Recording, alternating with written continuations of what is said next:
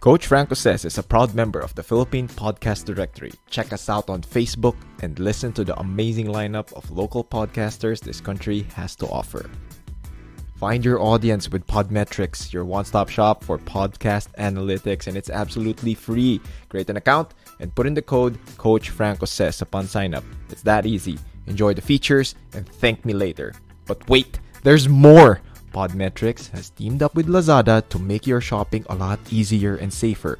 There are links in the comment section on what I use to make content, and you can support this channel by purchasing those items with the links provided. See, it's that easy. Create an account, put in the code Coach Franco Says, and start shopping with the list. Okay, so now let's go to the episode for today. May bagong background siya. In 3, 2, 1, your Titos of Fighting are back.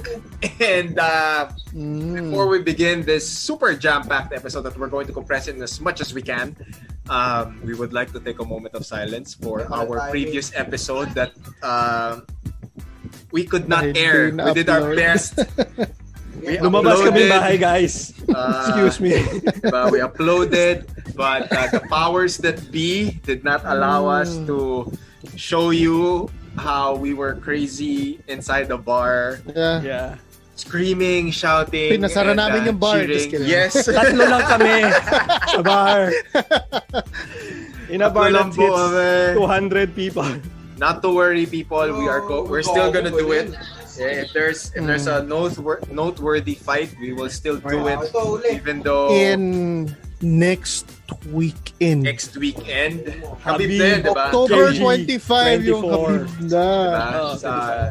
We will do our best to like tweak everything. So, pero other than that, I did not delete that episode. It's still with me. Wala.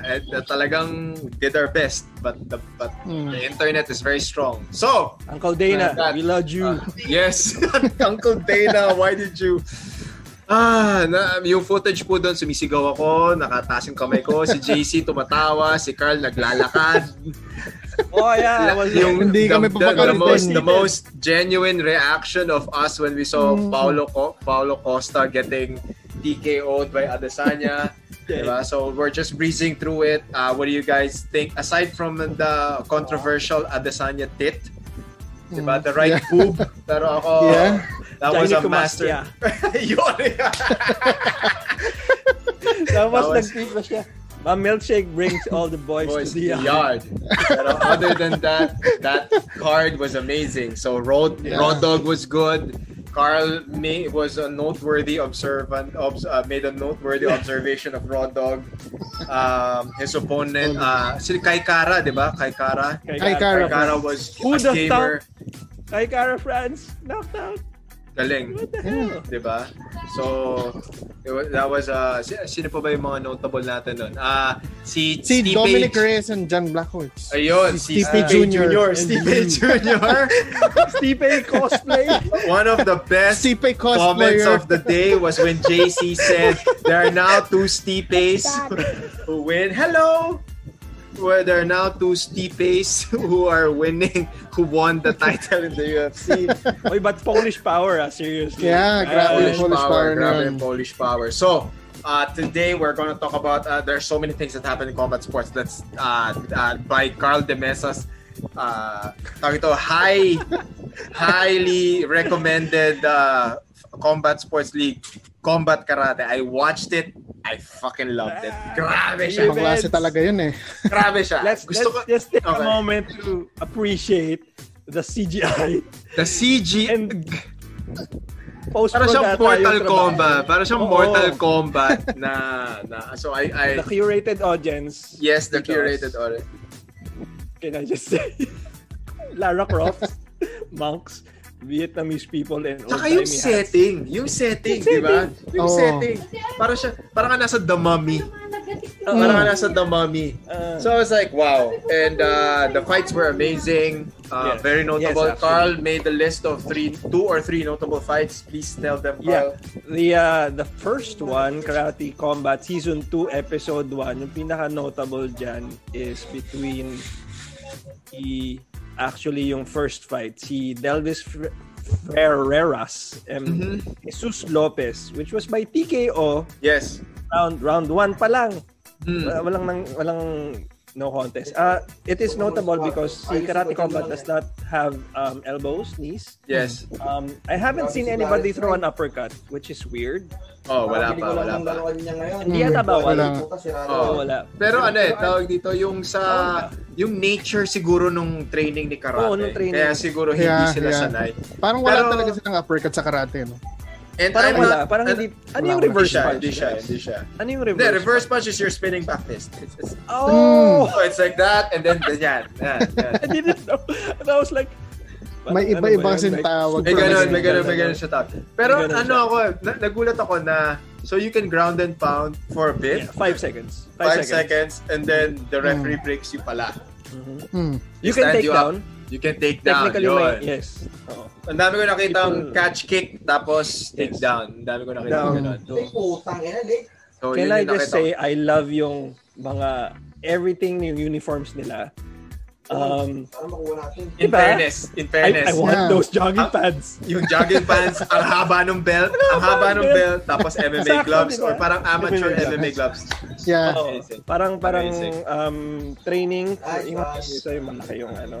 And then speaking parang shoot gloves yun. Parang shoot gloves. Shoot gloves ata siya. So speaking of knockouts, can I just say, ang ganda ng mga knockouts this weekend. Ibang klase. I don't even know where to start. I don't even know. But before we do that, minsan lang mangyari mga ganun Yeah. Before we do that, let's sino yung mga sino ba yung mga named winners natin? So, Mike MVP won by unanimous decision. Yeah, which is weird kasi he was grinding out in decision. It really looked like parang he wasn't He wasn't MVP. He wasn't MVP. Yeah. It seemed like he was tired most of the time, and he was clowning around, but it seemed like he wanted to go the distance, and he was pacing himself. So he was just scoring points, diba? He was just scoring points. Yeah. Ano siya? Feeling ko it's the lack of training partners. Yes, you said. And I don't know the time frame of how his camp was, pero yun nga when. Tsaka diba he got knocked out by Douglas Lima. He did. Douglas Lima. He called him out. He called him out afterwards. Okay. Keep running. I'm gonna catch you.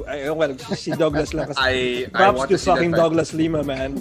I want to see that fight again. Yes. I want to see that fight again. Let's see how it goes. And then who was the Bellator Karate Kid TKO champion of the week? Ang ganda ng switch kick niya. Who is that guy? Wow. Grabe yung switch kick na yun. Ang ganda ng switch kick na yun. Bihira yata gawin sa MMA talaga yun. Yeah, bihira sa Japanese neck tie.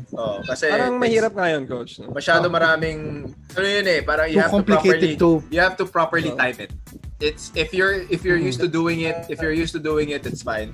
Pero kasi yung mukha siya kasing guillotine. It looks like an arming guillotine. Pero hand placement ang problema. Instead of doing this, you do this. Kumbaga hand placement lang siya. Mostly hand placement. Mostly it's hand placement. There's a very good video by Joe Rogan when he showed it kay TJ Dillashaw. Yun. Natutwist pa ganun yung leg mo. Paloob patagilid. Diagonally upward. Your chin is going up diagonally upward. So it's not a choke. It's a crank, more of a crank. It's a crank.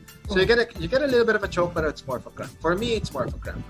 And then sa Bellator, si Yves Landau yung flying switch. Grabe yun. Grabe yun. Ang ganda. Karate Kid move talaga. Diba? It's like he was channeling Paige Van Zandt. Okay, let me do a switch kick. Ang ganda ng execution. My co-host here put it on our group chat na it's a Twitter feed. So kung Twitter feed siya or some Instagram feed, mainstream popularity na siya. Mainstream virality siya. Grabe, ang ganda. And then speaking of, for me, it's probably a huge number one candidate, number one on my list on knockout of the year. Or probably knockout of the year, fight of the year. That's grabe yun. Di ko nga maalala yung pangalan ng fighters, pero grabe yung spinning. I don't even know how to describe it. It's John Joaquin Buckley versus Impa Kasanganay. Yun. So, thank you Really? so much, Carl, for saving all of us. Mahirap siyang sabihin. Mahirap siya sabihin eh. Mahirap siya sabihin kasi. Sabi ko, Pilipino kaya to? Kasi Kasanganay, di ba? Kaso, Pero grabe, so went for a body kick. Diba? Went for a body kick, scooped it, and here's the thing.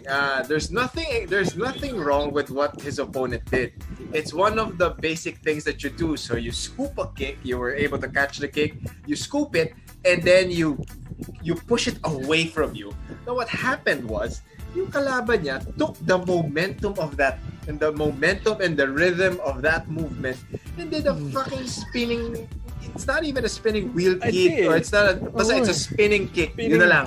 Back. Parang heel yung tumama yata sa mukha niya. Exactly. So spinning back kick. So it's a mid-air spinning back kick na ang tumama yung heel. Diretso sa mukha. Taekwondo? Sakit nun. Or what is it? No, it's everywhere. It's everywhere. It's in Taekwondo, diba? it's in Karate, it's in not so much in Muay Thai. I see it a lot in Yaoyan.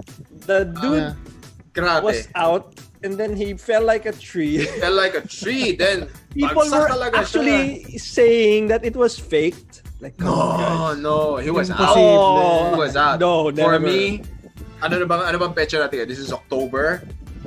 Knockout of the year. That was knockout of the year. Actually. Not unless something cinematic super. Yun. That's the best best way to describe it. It's so cinematic. Siguro, considered din na one of the top knockouts in UFC history. Pwede siya, Pwede. Easy. Oy, the 50 For sure. Gs that he scored is testament to that. Oo. Dapat nga, Pwede fight ka of ba the night. 200? Tsaka, Parang sabi 200. 200 Well, lahat. yun yung nagsasabi. Yun yung pwede. pinapasabi sa akin. Pwede yun. Pero Knockout of the binigyan night. siya ng 50. Oh, So, fight of the night, knockout of the night, performance of the night. So, Performance pwede, of the 150 to night, 200. Kasi that kick's gonna be like everyone's gunning, everyone's so gone crazy about it. Sabi So nga it's nila, amazing. It's Baka today amazing. pinapractice na sa gym. Pinapractice yun for sure. Ang dami Alam mo ng naman, memes, actually. you know everyone. That's the thing about fanboys and fighters. Na parang okay, that's possible. Let me try it out. And they will. I remember when definitely Connor was hitting the shoulder. the shoulder shrug, diba? Diba? Everyone was doing the shoulder shrug. It's a new thing. Sinasabi ko nga, it's not a new thing. New thing, right? It's a new thing. Watch Pride. Yeah. Oo, watch Pride. And then, let's go to the highlights of our boxing. So, tama-tama si JC. yeah. JC called it. Casimero won. Yeah. Very impressive. Round 3. Grabe yun. Gigil na gigil din. Para sa siya. akin, okay, this is just my opinion. This is just the opinion of one tito of the Titos of Fighting. There's just a part of me na really thinks that referee was helping out Casimero's opponent. Medyo ang daming, I mean, it's one of the dude, siya, if you watch the video, parang he gave opportunities for Casimero's opponent to rest. Gave him breaks. I mean, whether people agree with me or not, nakikita ko talaga, parang, okay, may count. After the count, bigla mong tatawagin yung doktor. Tapos ang bagal ng count. Sige, sabihin natin, maraming to each his own accounting. Pero afterwards, biglang kakausapin mo, so pinagpapahinga mo siya. Tapos tatawagin mo yung doktor. So, I mean, that entire time, diba, you just broke Casimero's rhythm, you just broke his momentum, because you're giving the guy extra seconds to rest and recover. Pero, I mean, true to... Well, we have no proof, but, yeah. Observably. Pero yan, JC called it. Yeah, and may isa pa, before we figure, si Mark Magsayo, lumaban din recently. Last weekend, he won by a split decision. Very controversial siya for a lot. Very controversial. Yeah, it is what it is. It is what it is. Kasi short notice fight, medyo considering na short notice nahirapan din siya. I guess hindi na nila nagawa ng paraan to adjust to the new opponent. Yeah. Pero it's a lot of people said that it could go either way. A lot of people said Magsayo's opponent won.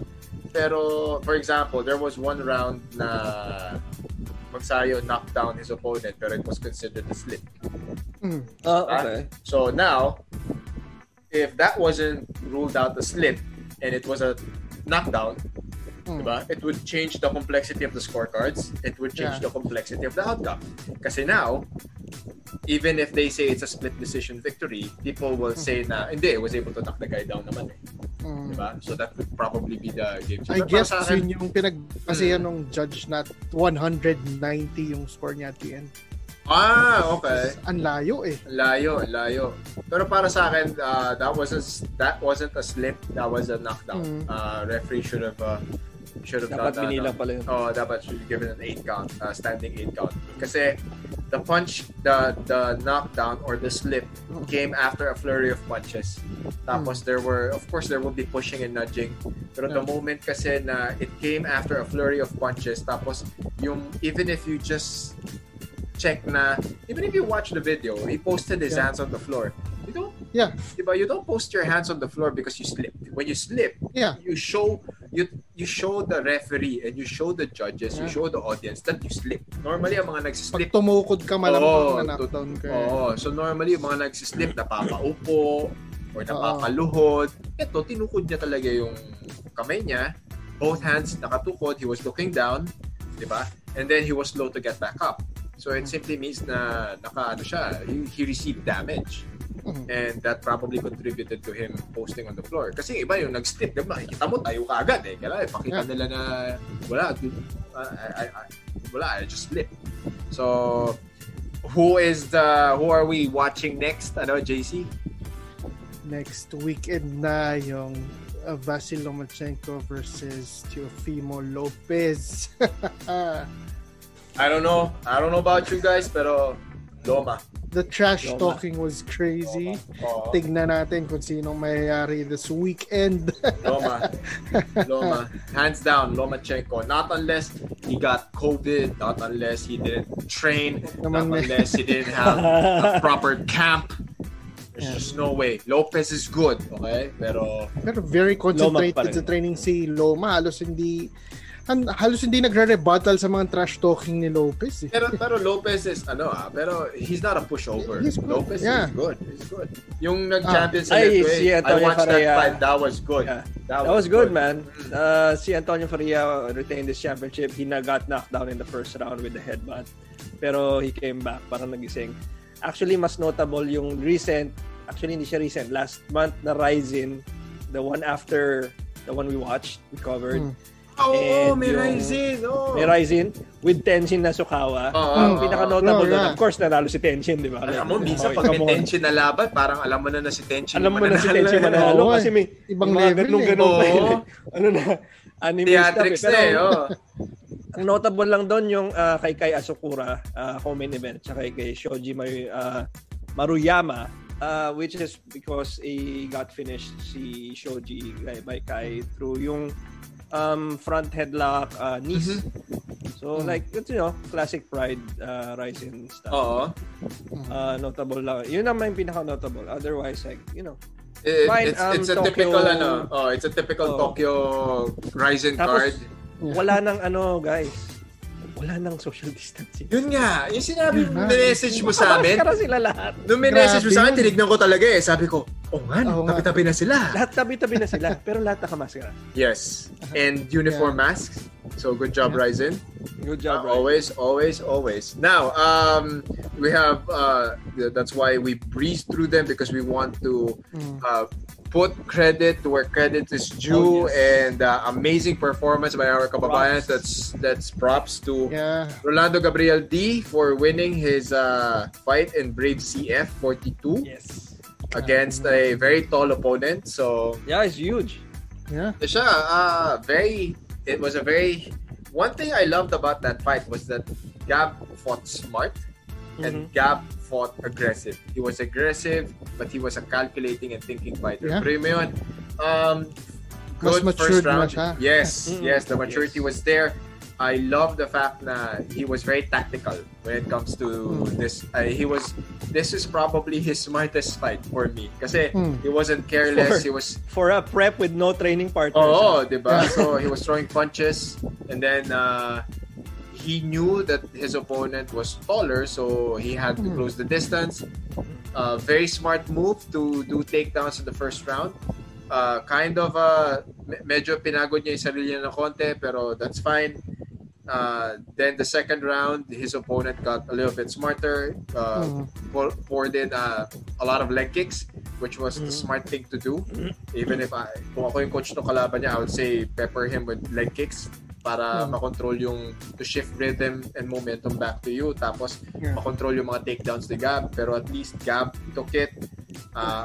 Hopefully, but I think that should have been a unanimous decision. Para sa akin, that was a fucking unanimous decision. I do not understand why it's there's always decision. One judge, right? Yes, there's always that one judge. There's always a that doesn't watch. Always one judge. Okay? Kasi ito yun I'll give first round, third round Gab. One round to his opponent. Kasi second round lang talaga nag-turn up. Pero that's still a fucking unanimous decision by leaps and bounds. I love the fact that he was able to close the distance. He was good on the cage work. Very surprising on the spinning elbow or spinning back fist ba yun. Pero coming off the clinch, that was very smart, very impressive. Exits. So I hope he gets called again for another It is fight. What it is. Parang at least nakalaban siya, got paid, and, so at least he's ready daw. He's back. But our next one is like super, walang question about it, di ba? Big props to Fritz Biagdan. Fritz Biagdan and Muay Thai super champ ba? Or super champ hardcore? Muay hardcore. Basta the organization. Hardcore yung name. Kakaiba yung mga nila yung mga pangalan nila sa social media. Pero very highly technical. Again, I've always been a fan of Fritz's fight IQ. He's very smart inside the ring. Another interesting take, di ba? We've been talking about this na iba yung complexion at yung pagka it's a kickboxer or a Muay Thai fight tapos MMA gloves, di ba? Yeah. Pasok na pasok. Ganda nung dating, Ganda nung counters ni Fritz. He was patient. Hindi nakaporma yung kalaban. No? Di talaga. Totally outclassed. Is it Fritz's debut in this league? Yeah. Oo nga. Yeah, first fitness Olympiad. Wow. So that's what happens when you have a solid support system. So he has really good training partners in the Zamboanga siblings. He has very good training partners in Marok Force Gym. Shout out. Interesting, Marok Force. Good company, good recruits, Marok Force Gym. Marok Force, you have stars in your stable, so keep them focused, keep them at the goal, keep them paid, keep getting them money. They will make your gym diba? Very, let them have their TikTok days. The only people who's gonna stop the trajectory of these three fighters, diba? Yan, si Denise, si Drex, tsaka si Fritz, are themselves. Tsaka kung anong politicking ang mangyari. Pero other than wala that, na sila sa like yung kay Denise. Stars in the rising. Yes. Stars in the rising. And speaking of that, diba? Speaking of, One FC just announced that they're having the Atomweight Grand Prix. Now, apparently, may title ang Grand Prix. Diba? Yeah. Grand Prix winner. Grand Prix winner. So, it has its own fucking belt. So, yun yung para, di ba, we were discussing this. Di ba, we were discussing this like previous. Parang, okay, I thought na whoever wins is gonna be the champion. Biglang contender. Then apparently, when things got clearer, apparently, it's gonna be the Atomweight Grand Prix champion. And then the Grand Prix champion will have a chance to fight Angela Lee after congratulations to Angela Lee for becoming a mother. Congrats naman. Seriousness. It's hard to become a mom. After 1 year of not defending, you become pregnant. Congrats. Ito yun it's a good. We respect your decision, though. Yeah. It's a good setup. Na you're gonna create the Atomweight Grand Prix. So how do we understand this about? So the Grand Prix champion has her own belt title. So parang the winner will be the number one contender to. Okay, so it's basically a number one contender na series for whoever. So now, whoever wins Grand Prix gets a shot at Angela Lee. So what happens now? Belt versus belt ba to? So whoever wins championship lang. Okay. Kasi yun din yung nakikita ko na parang okay, so there's a Grand Prix champion. So that person gets the title or a belt or a trophy, gets a shot at Angela Lee. Ang interesting din is prior to the announcement, I took a look at the atomweight rankings. Nireshuffle na nila. Inalis na nila si Gina for one thing. Yeah. It's interesting. So pero anong ano nila? So pero like what I pointed out nga sa chat natin, yung ranking nila is very weird. Number 2 and number 3 women only had one fight sa one championship. Pareho sila. How would you be number 2 and number 3 kung isa lang laban nyo sa one? Wala. Ibig sabihin performance daw. Ibig sabihin yung scheduling ni Juan na-disrupt yan. For sure. Yes. Pero I think sabihin na natin COVID or pre-COVID, they should have feeling ko, okay, nakalimutan pala natin tong bracket na to, guys. Sandali, walang nanonood ng atomweight. Tig-isa pala to. Di ba kagagawa lang nila ilalagay natin sa tournament, di ba? Malamang kukuha pa nila ng bago. Yeah. Kagagawa lang nata nila ng rankings nung after manalo ni Denise kay Mei Yamaguchi. Okay. Rankings ng lahat. So very new tong rankings ng one. I think siguro okay na rin tong Grand Prix to actually make a legit rankings for them. Pero I mean, you can argue with after a 100%. Grand Prix, di ba? 100%. Make a Grand Prix. Your Grand Prix will determine your rankings. Kasi I've seen that done in boxing as well. They've done a Grand Prix, they've done a Super 6 or a Super 6.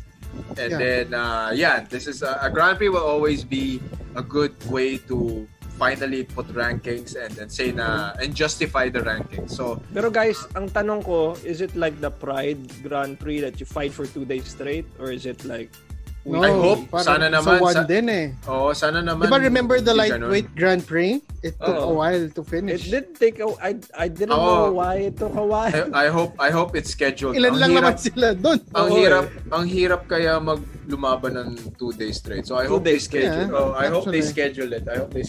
So give the fighters enough time to recover. Every week, okay. Every every 3 weeks naman. Every 2 weeks. So may 1 week kang pahinga. Kulang pa rin sa 1 year. 1 year pa daw bumalik. Kasi depende.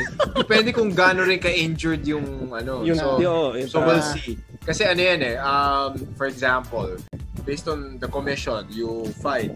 Normally, automatic yan. 60 to 90 days yan. Medical suspension. So, nga pala. If you get, Kaya tumatagal yung mga ganyang that's why Grand Prix series take time. Pero, yun nga, based on the participants, the way they're gonna arrange the brackets and the execution, it's gonna be a very exciting Grand Prix.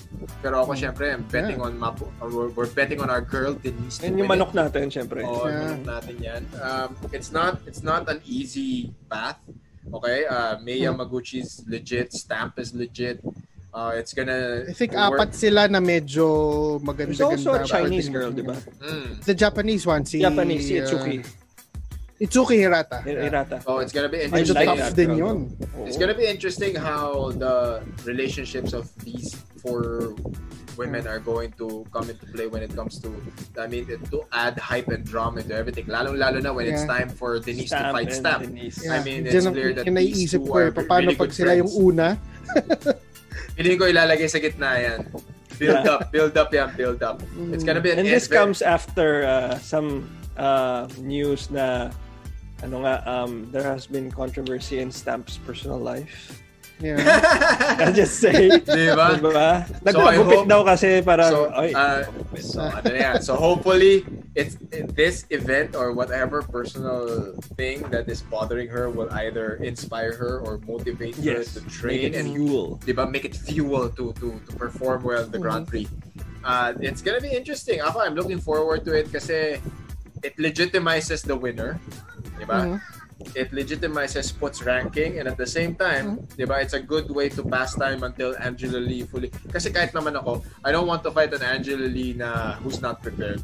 Kasi it takes the championship, the essence of the championship away from everything, the entire experience. So ako, not everybody can be Mackenzie Dern, I guess. Oh, diba? So take your time, diba? Enjoy motherhood, come back to the gym, then let's do it. Diba? Ako, I'd rather do that. Anong approximate nyo? So basically, mga anak siya. Tapos, she needs to take 1 year off, another year off. Another year. So, 1 year yan. So, malamang mga halos 3 years na siyang off. Pwede na naman. Kasi 1 year na siyang naka-off eh. 1 year na siyang hindi nagde-defend ng title. Okay. So, pregnant siya ngayon. It'll take another year. Then siguro dapat within like, hindi na baby yung anak niya. Probably siguro mga 1 year old na eh. So that's a good timetable. She defends.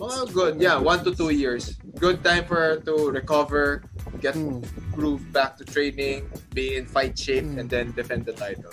So we'll see. Let's see what 1FC has planned. Pero very interesting.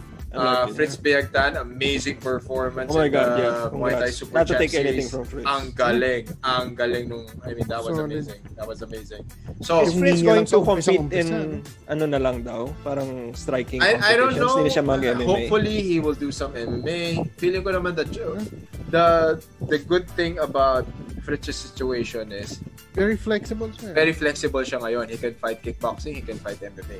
So, he has he has the best of both worlds. Now, it's just a matter of which organizations will he decide to fight for and who's gonna pay him the amount that he's due. Pero, yes. I mean, hanip yung katawan ni Fritz Biagtan. Actually, nagulat ako. Kapal niya.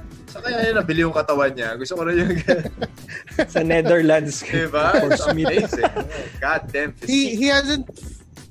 How long has it been since he last fought in MMA? Matagal-tagal na, di ba? Matagal na. URCC pa. URCC. Then his last outing was with Anthony Do. Tenshin pa. His last outing was with Tenshin, di ba? O yun. So after that, this is a good victory to bounce back from a loss. I mean, ang dami nangyayaring combat sports ngayon, either UAE or Thailand. Parang yun yung nangyayari ngayon eh. Abu Dhabi or Thailand lang. So these are the two hotbeds right now. So and then Letway is in Myanmar. Yeah. Almost forgot. They're holding events in Thailand. Sorry, sige JC. Yeah, we had the boxing event last weekend. Sa Cebu. First local boxing event. The boxing bubble. The boxing bubble. Ng Omega Boxing Gym. Yeah. That was amazing. Major shout out to Omega Boxing. You guys made it happen. Ewan ko si JC may update doon. Ako, I've seen some of the highlights in that event. Actually, hindi pa nila nalalabas yung full what do you call this? Yung full videos ng fights. We have yet to watch that kasi I think it's gonna be released exclusively by another podcast. Okay. We'll wait for that video. Paucast Sports is gonna be releasing that. Si Paucast din. Yeah, one of the premier and the OGs of boxing content on YouTube and on social media. So we'll wait for that and see the updates. Pero did we miss anything, Titos? Wala naman. Ang notable lang is abangan nyo next week at the Ang Docu, the 100 year Festival of Philippine Documentaries will feature Beast Mode. Okay. Si documentary ni Baron and ni Kiko. Okay. So it's streaming for free. Saan naman to? So streaming streaming for free sa Daang Docu website. So tingnan natin yan. It's a good one. I wish there were more documentaries on Philippine martial arts. So if there are filmmakers that we'd love to work with you. Yeah. Just to document the history of not only Philippine MMA, kahit kami mag-interview. Yun. Yeah, we'll do it. Actually. Yeah. So yun lang naman. Other than that, it's been a really busy week. 3 karate combats. We haven't even talked about UFC Home Aldana, but the knockout by Joaquin Buckley against Kasanganay Trump them all. Wala. That was the notable. That was it, man. Yun yung namin ngayon. We're gonna breeze through. We're only gonna talk about the fights that took our attention. That really caught our eye. Kasi these are the fights that will provide value to you guys. This weekend. This weekend pala, finally, debut na ni Mark Striegel. So, yeah! Oo nga pala. There you go. Congrats. Una siya sa prelims, ha? So, let's go, Mugen. He is going against a cousin of a neighbor of kapatid ng Nurmagomedov. He's a Nurmagomedov. Probably Nurmagomedov. Khabib's neighbor or from the that area, barangay. The barangay. Okay, so we wish all the luck for Mugen. I hope you feel better now. You're fully recovered. You were able to train, and then all the best. All the best. We are going to root for you and wish you victory. Yeah. So are we good? Are we good, Titos? Wala na, JC. Yeah. Okay, so everyone, we would like to thank everyone. I mean, we appreciate the feedback and we love you all. And keep watching them and keep watching us for the updates. I mean, if you don't want to watch the full thing, we'll do the recap and the technical analysis for you. And we appreciate the feedback of the people saying that we break down the fights really well, and then the banter is something that they enjoy. So please, JC. Yeah, thank you ulit for continuing to support us. If you have anything you want to promote on our podcast, we're here. Yeah. Pwede rin kami commentator sa mga shows nyo. Yeah, ano yan? Setup ngayon. Pwede natin gawin yan. We can do it for you. We were... May nagtanong na yan dati. Alam ko may nagtanong na sa akin yan. Sabi ko, kaming tatlo, we can do fight commentating. Na live. Yeah, we can do that. Yun sana yung previous episode namin. Kaso... Wala. Rest in peace to our last episode. Masakit sa dibdib yun. Oo, saktan ako doon. Ginawa ko ng paraan yun, pero wala talaga. Why Uncle Dana? Uncle Dana. But we will continue filming ourselves. Yes. With no sound and everything. And when we go out, we'll find the way into the wild. We will find the way. We'll find the way. Carl! Thank you so much. I really notably liked the Karate Combat that was, I could watch while the internet was being, fixed. Parang pagdating ng umayos na internet, finally, I was able to stream it. I was like, wow. Parang feeling ko ito na yung future ng broadcast. Kasi walang safe masyado na arena. Mm-hmm. So, props to Karate Combat, Boss Ruten, and the comedian. Props to those Brian fighters. Callen ata, si Brian Callen, yes, the comedian. He left. Parang they were hyping it up that this was taking place somewhere in the galaxy. Probably in Outworld like Shang Tsung. Gulat ako, Brian Callen nga pala, si Brian Callen nga pala. They even had the monkey. So thank you so much for holding that. It was really interesting showcasing that art. You guys have kind of weird rules, but I really appreciate the level of competition there. Congrats to all our Filipino fighters, and to Mark Mugen, we wish you all the best. Yep. The UFC is the last frontier where Filipinos need to dominate in terms of just making a name for ourselves and putting us on the map back again. Thank you so much for braving COVID and everything. So keep on watching us, please, and telling us what you would like to see from our podcast. Okay, couldn't have ended any better.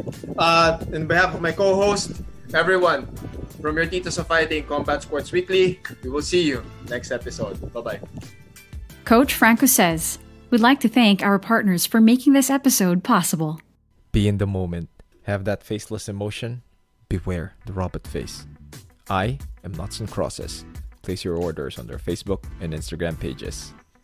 Community and culture, just good vibes in the local jiu-jitsu scene. Visit Ikiro Collective at ikiro.ph. Now this is where I go for my mouth.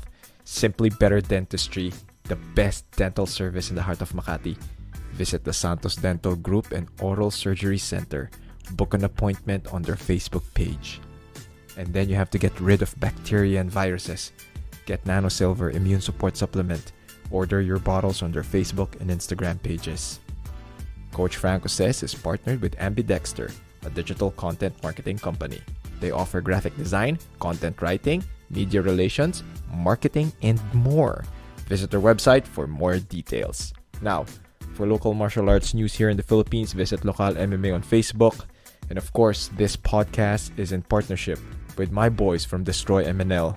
So that's it, everyone. I hope you enjoyed this episode as much as we enjoyed making it. I hope you benefited and learned something from it. So I'll see you guys in the next episode. Bye-bye.